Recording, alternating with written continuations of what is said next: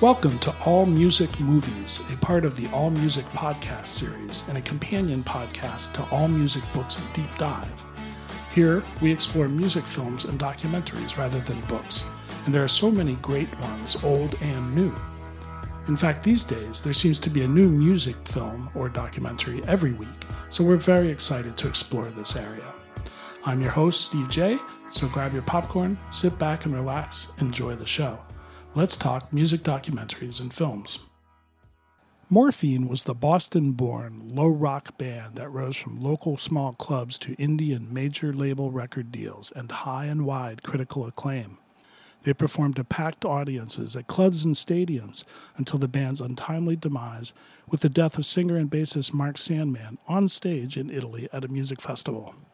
Morphine, A Journey of Dreams, tells their story, and our guest today is director Mark Schumann. Welcome, Mark.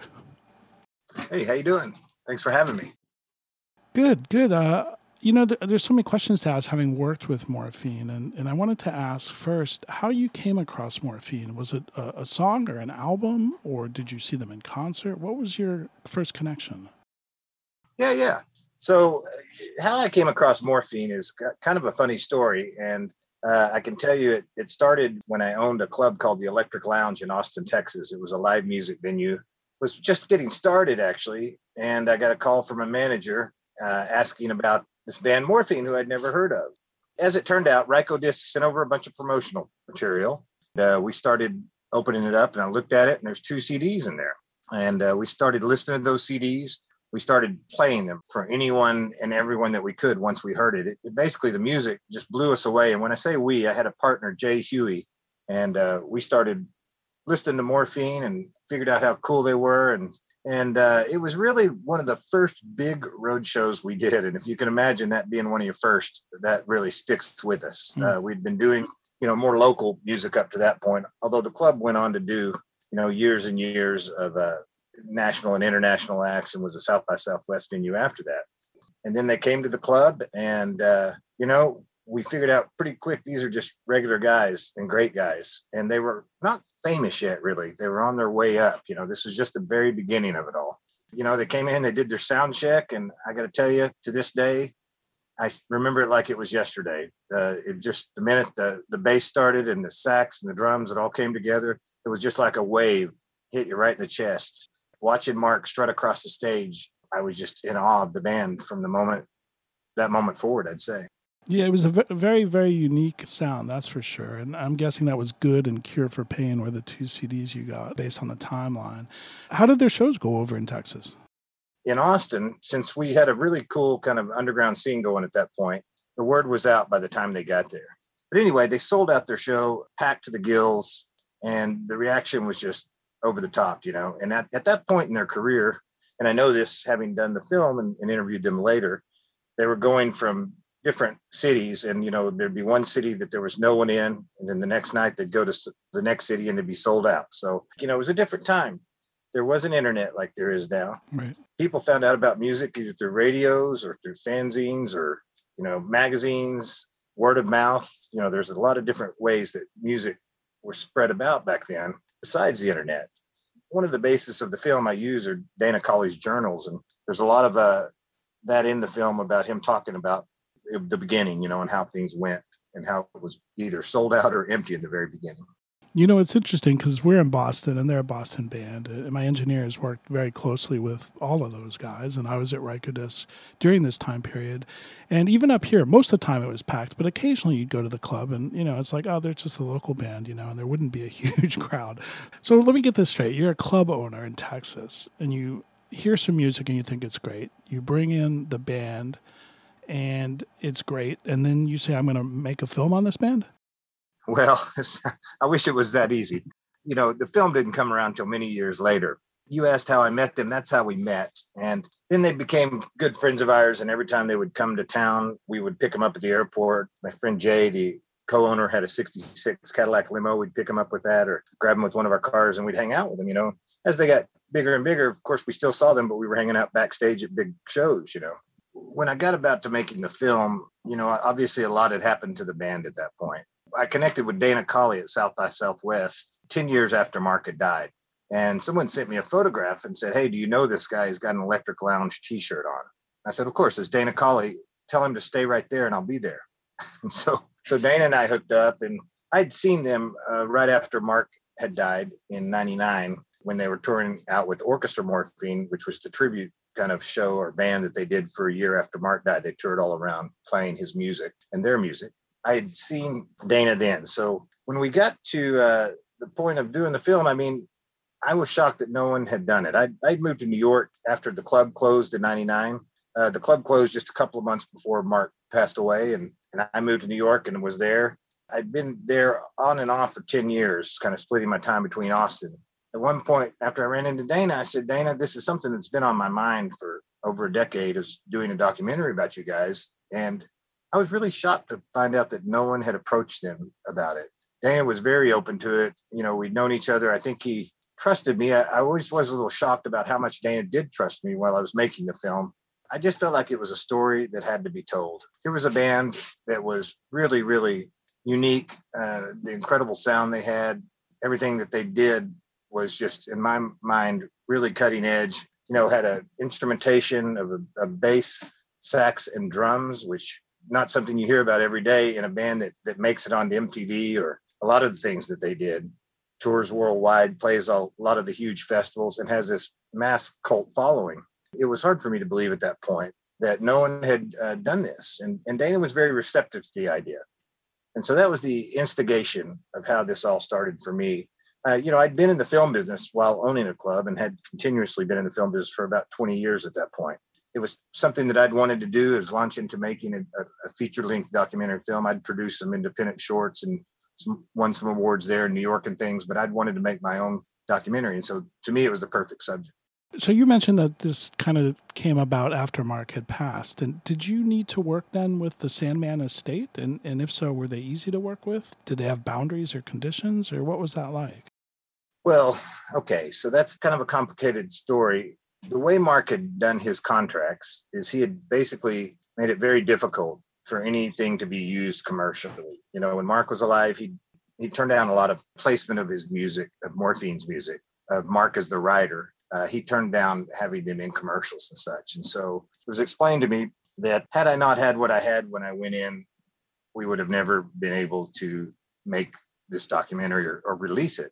And to me, this is one of the saddest parts. There's so many great docs that get finished and aren't released due to music.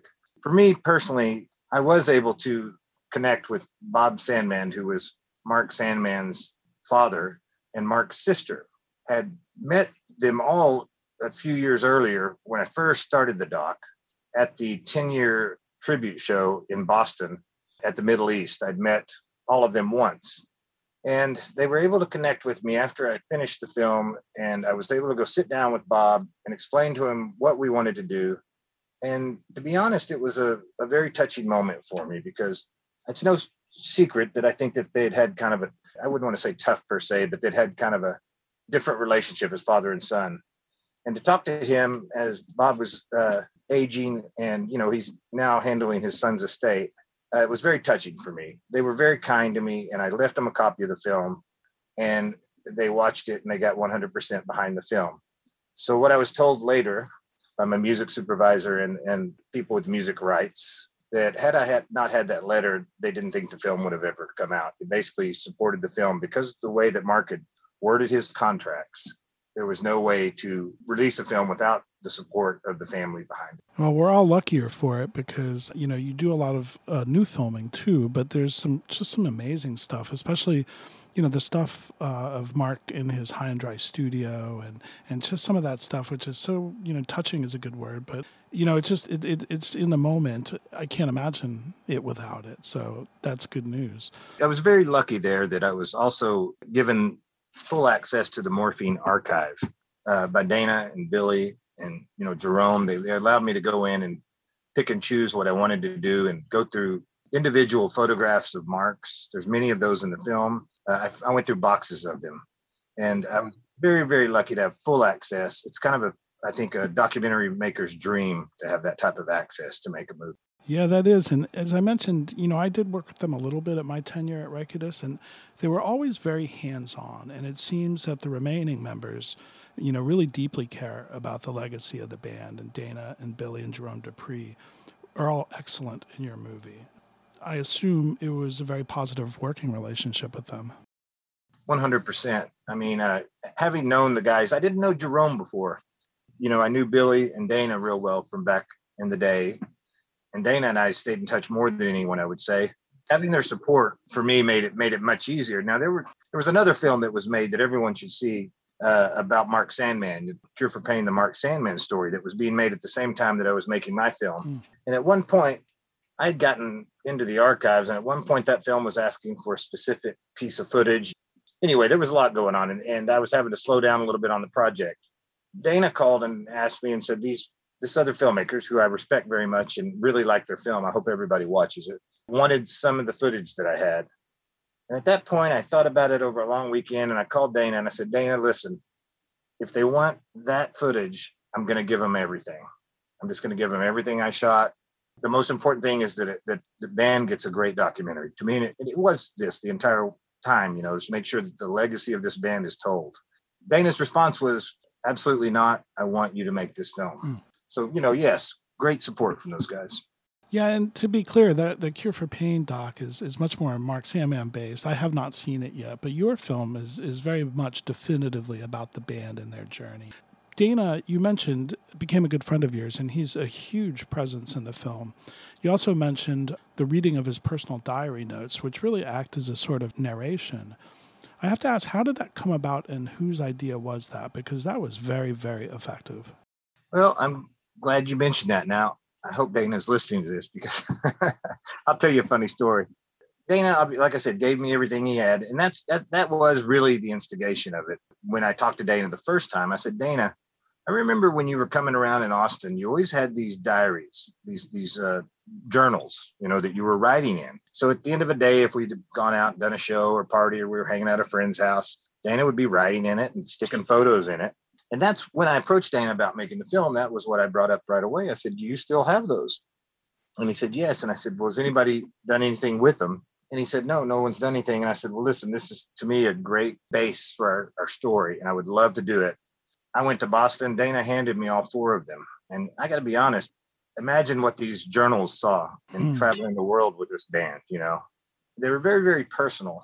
And the first thing I went back and did was archive them. I digitized them all, because a lot of this hasn't been digitized. A lot of the photographs, a lot of the touring journals, just a lot of the video. There'd been an attempt at making a documentary before that had fallen apart. There were some things that they weren't transferred, but they were kind of a big mess. But I tried to organize it and get it all together for the film, and I had to. I ended up with about 100 hours worth of material, including the journals. I was using the sections of the journal that I cited, and I decided I was going to have him read. And then one day I just had an epiphany. I was getting towards the end of the editing of the film, or relatively close.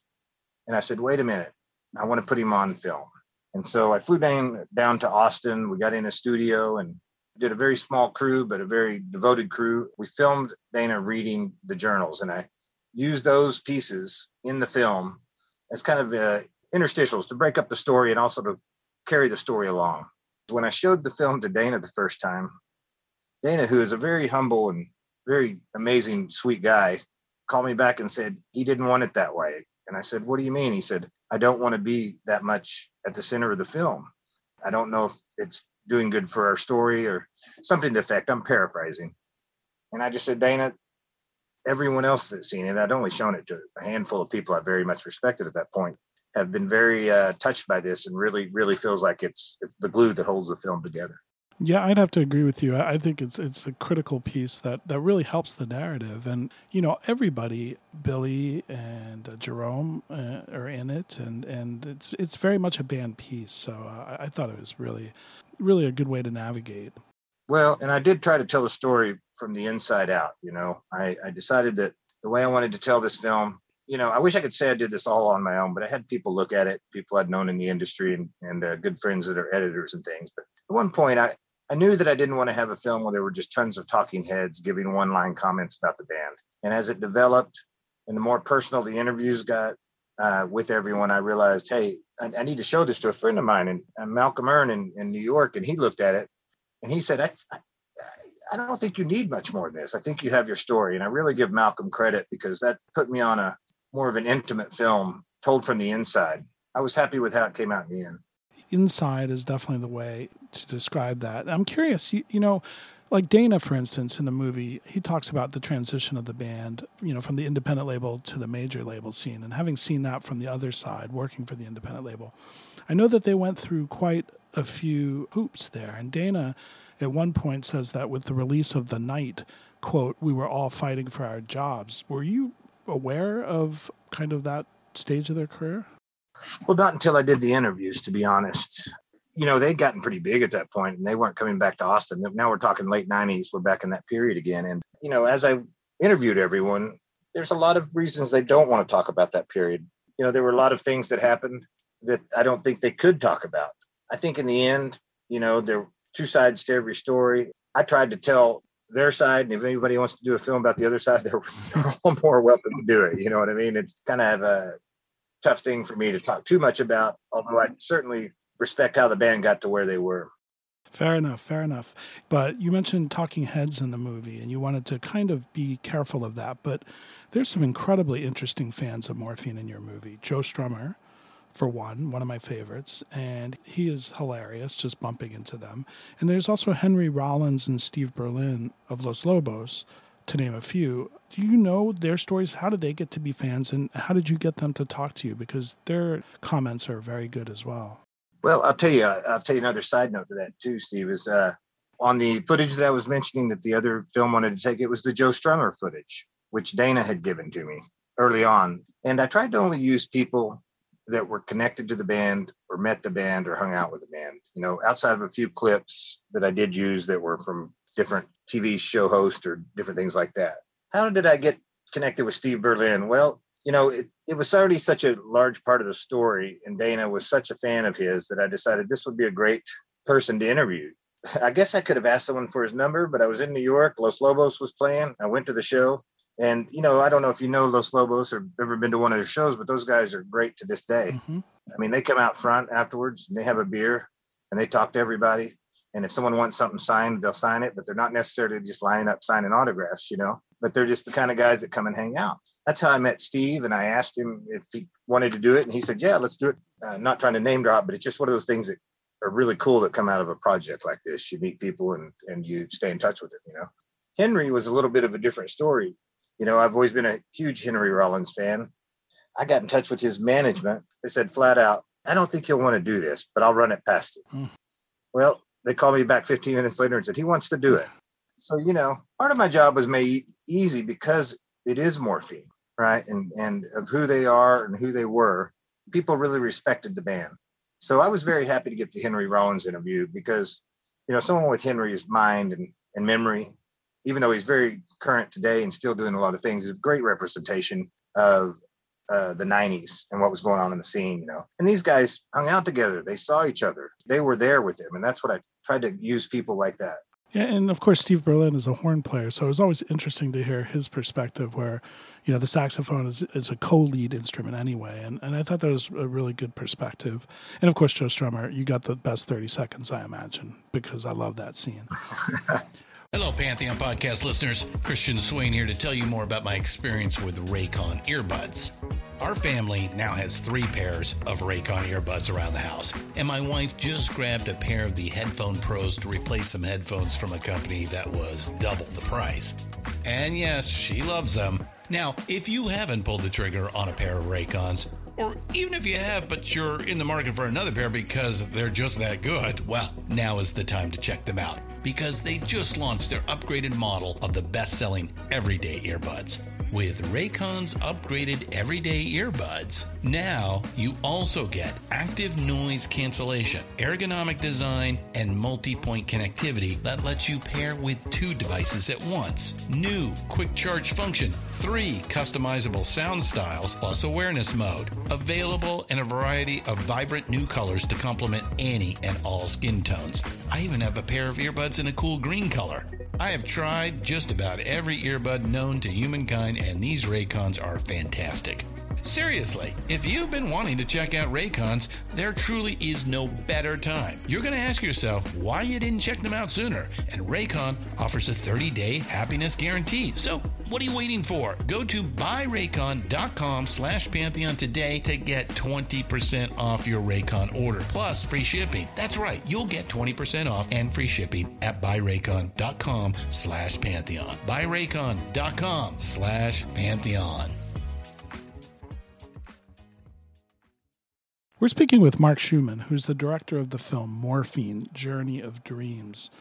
Some people say that a musician going out on stage is the ultimate way to go, and I get that on one level, but that's certainly not what I felt from your film.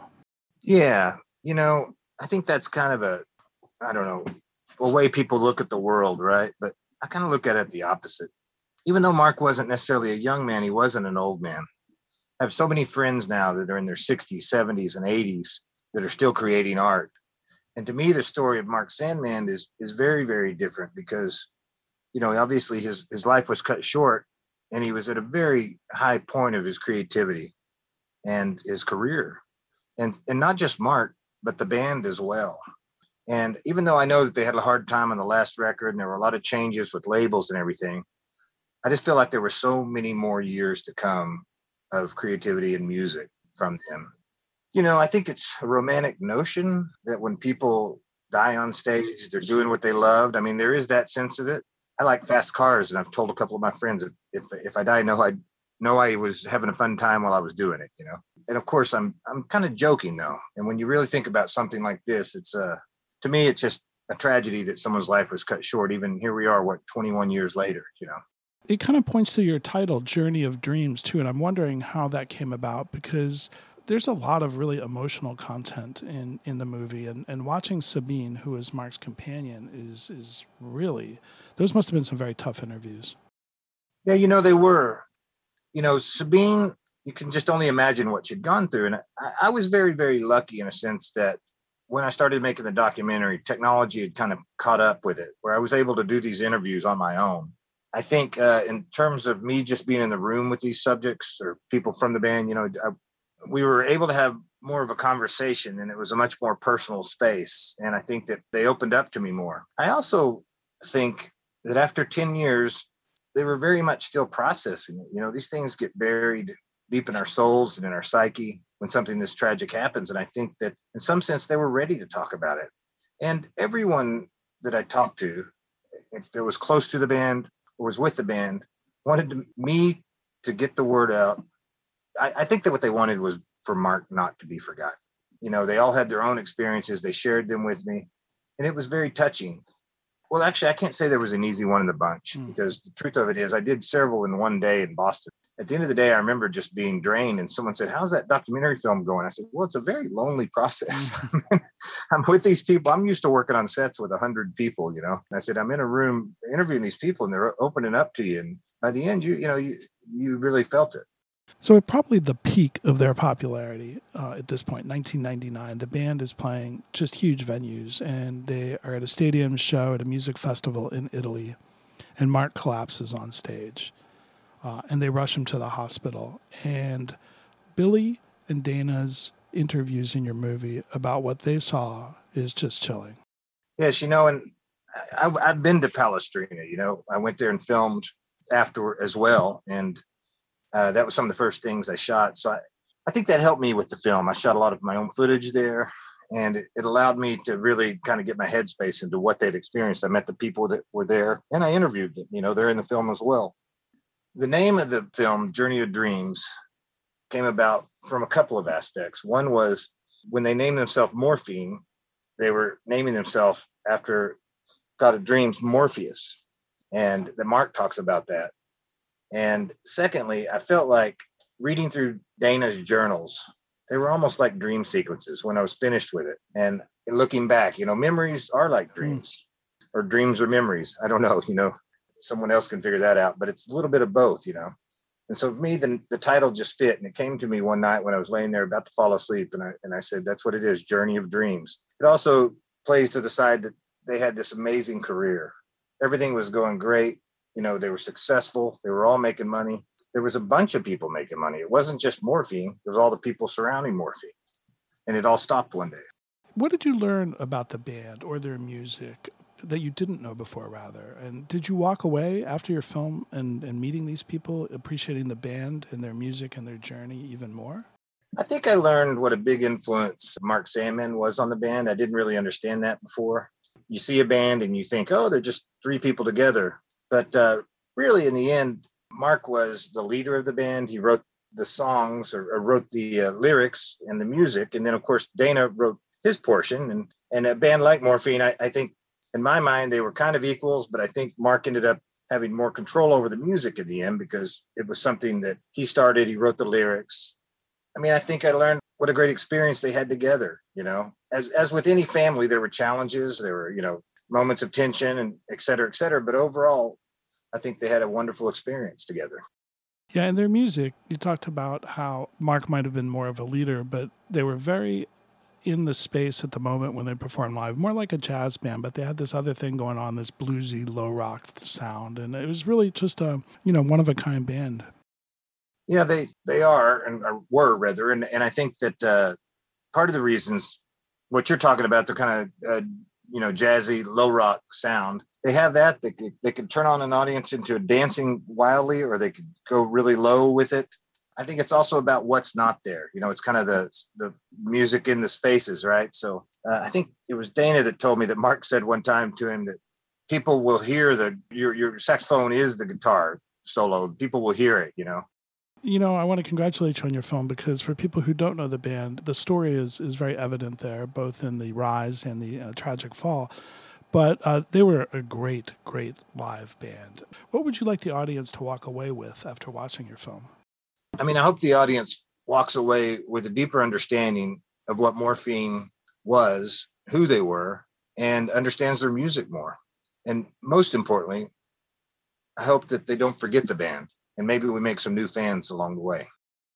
Well, that's good advice, and I think your movie helps sustain that legacy. And to me, they represented kind of a new chapter of indie bands, here in Boston. A lot like Austin, there's a lot of music and live music, but there really was only one Morphine. Let me ask you, what are you up to these days? Any interesting new projects on the horizon for you? Since I finished this film, I've always worked in the film business, so I'm constantly working on different projects. And I had a couple of projects in development. I worked a little bit on a project called El Susto. I was a co-director on the Mexico part of that. I'm also doing a biopiece on an artist named Pio Pulido, who was from Mexico City and also ended up in Austin, Texas. The thing I recently did, I can't talk too much about it, but I pitched to a very well-known band in America that's been around for almost 50 years. So I'll let people guess on that one. I'm still waiting to hear. That was just 2 weeks ago. Fingers crossed. We'll see what happens. If that doesn't happen, I've always got several other things, in my back pocket. So I plan on starting to shoot another film in the next 6 months. Well, when you get something that you want to talk about, please, hit us up. And I want to thank you for your time. Mark Schumann, the director of Morphine, Journey of Dreams. It's a great documentary. If you're a fan of the band, you'll love it. If you don't know the band, maybe you'll love it even more. Thank you, Mark. Thank you. Appreciate it very much. All Music Movies is part of the All Music Podcast series and a proud member of the Pantheon Podcast Network.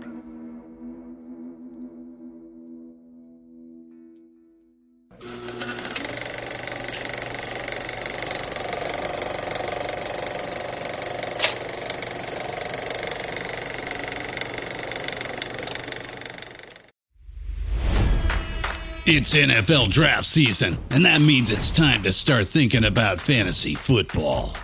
FantasyPoints.com features industry-leading experts and prognosticators using proprietary hand-charted data to help you score more fantasy points. FantasyPoints.com is the place to go for whatever kind of fantasy football you play. Whether you play fantasy football, daily fantasy sports, or do a little bit of everything, Fantasy Points has the meticulously researched content to guide you to victory. And why wait for the fall? Fantasy Points also covers the new spring football league, the UFL. Join the guru, John Hansen, Scott Barrett. Joe Dolan, and other massive names in the fantasy football universe with an exclusive offer. Use code Pantheon for 15% off any Fantasy Points package, including the all-in package with access to every article, tool, and data nugget that Fantasy Points has to offer. That's fantasypoints.com and code Pantheon for 15% off at Fantasy Points. Fantasypoints.com, code Pantheon. Score more fantasy points.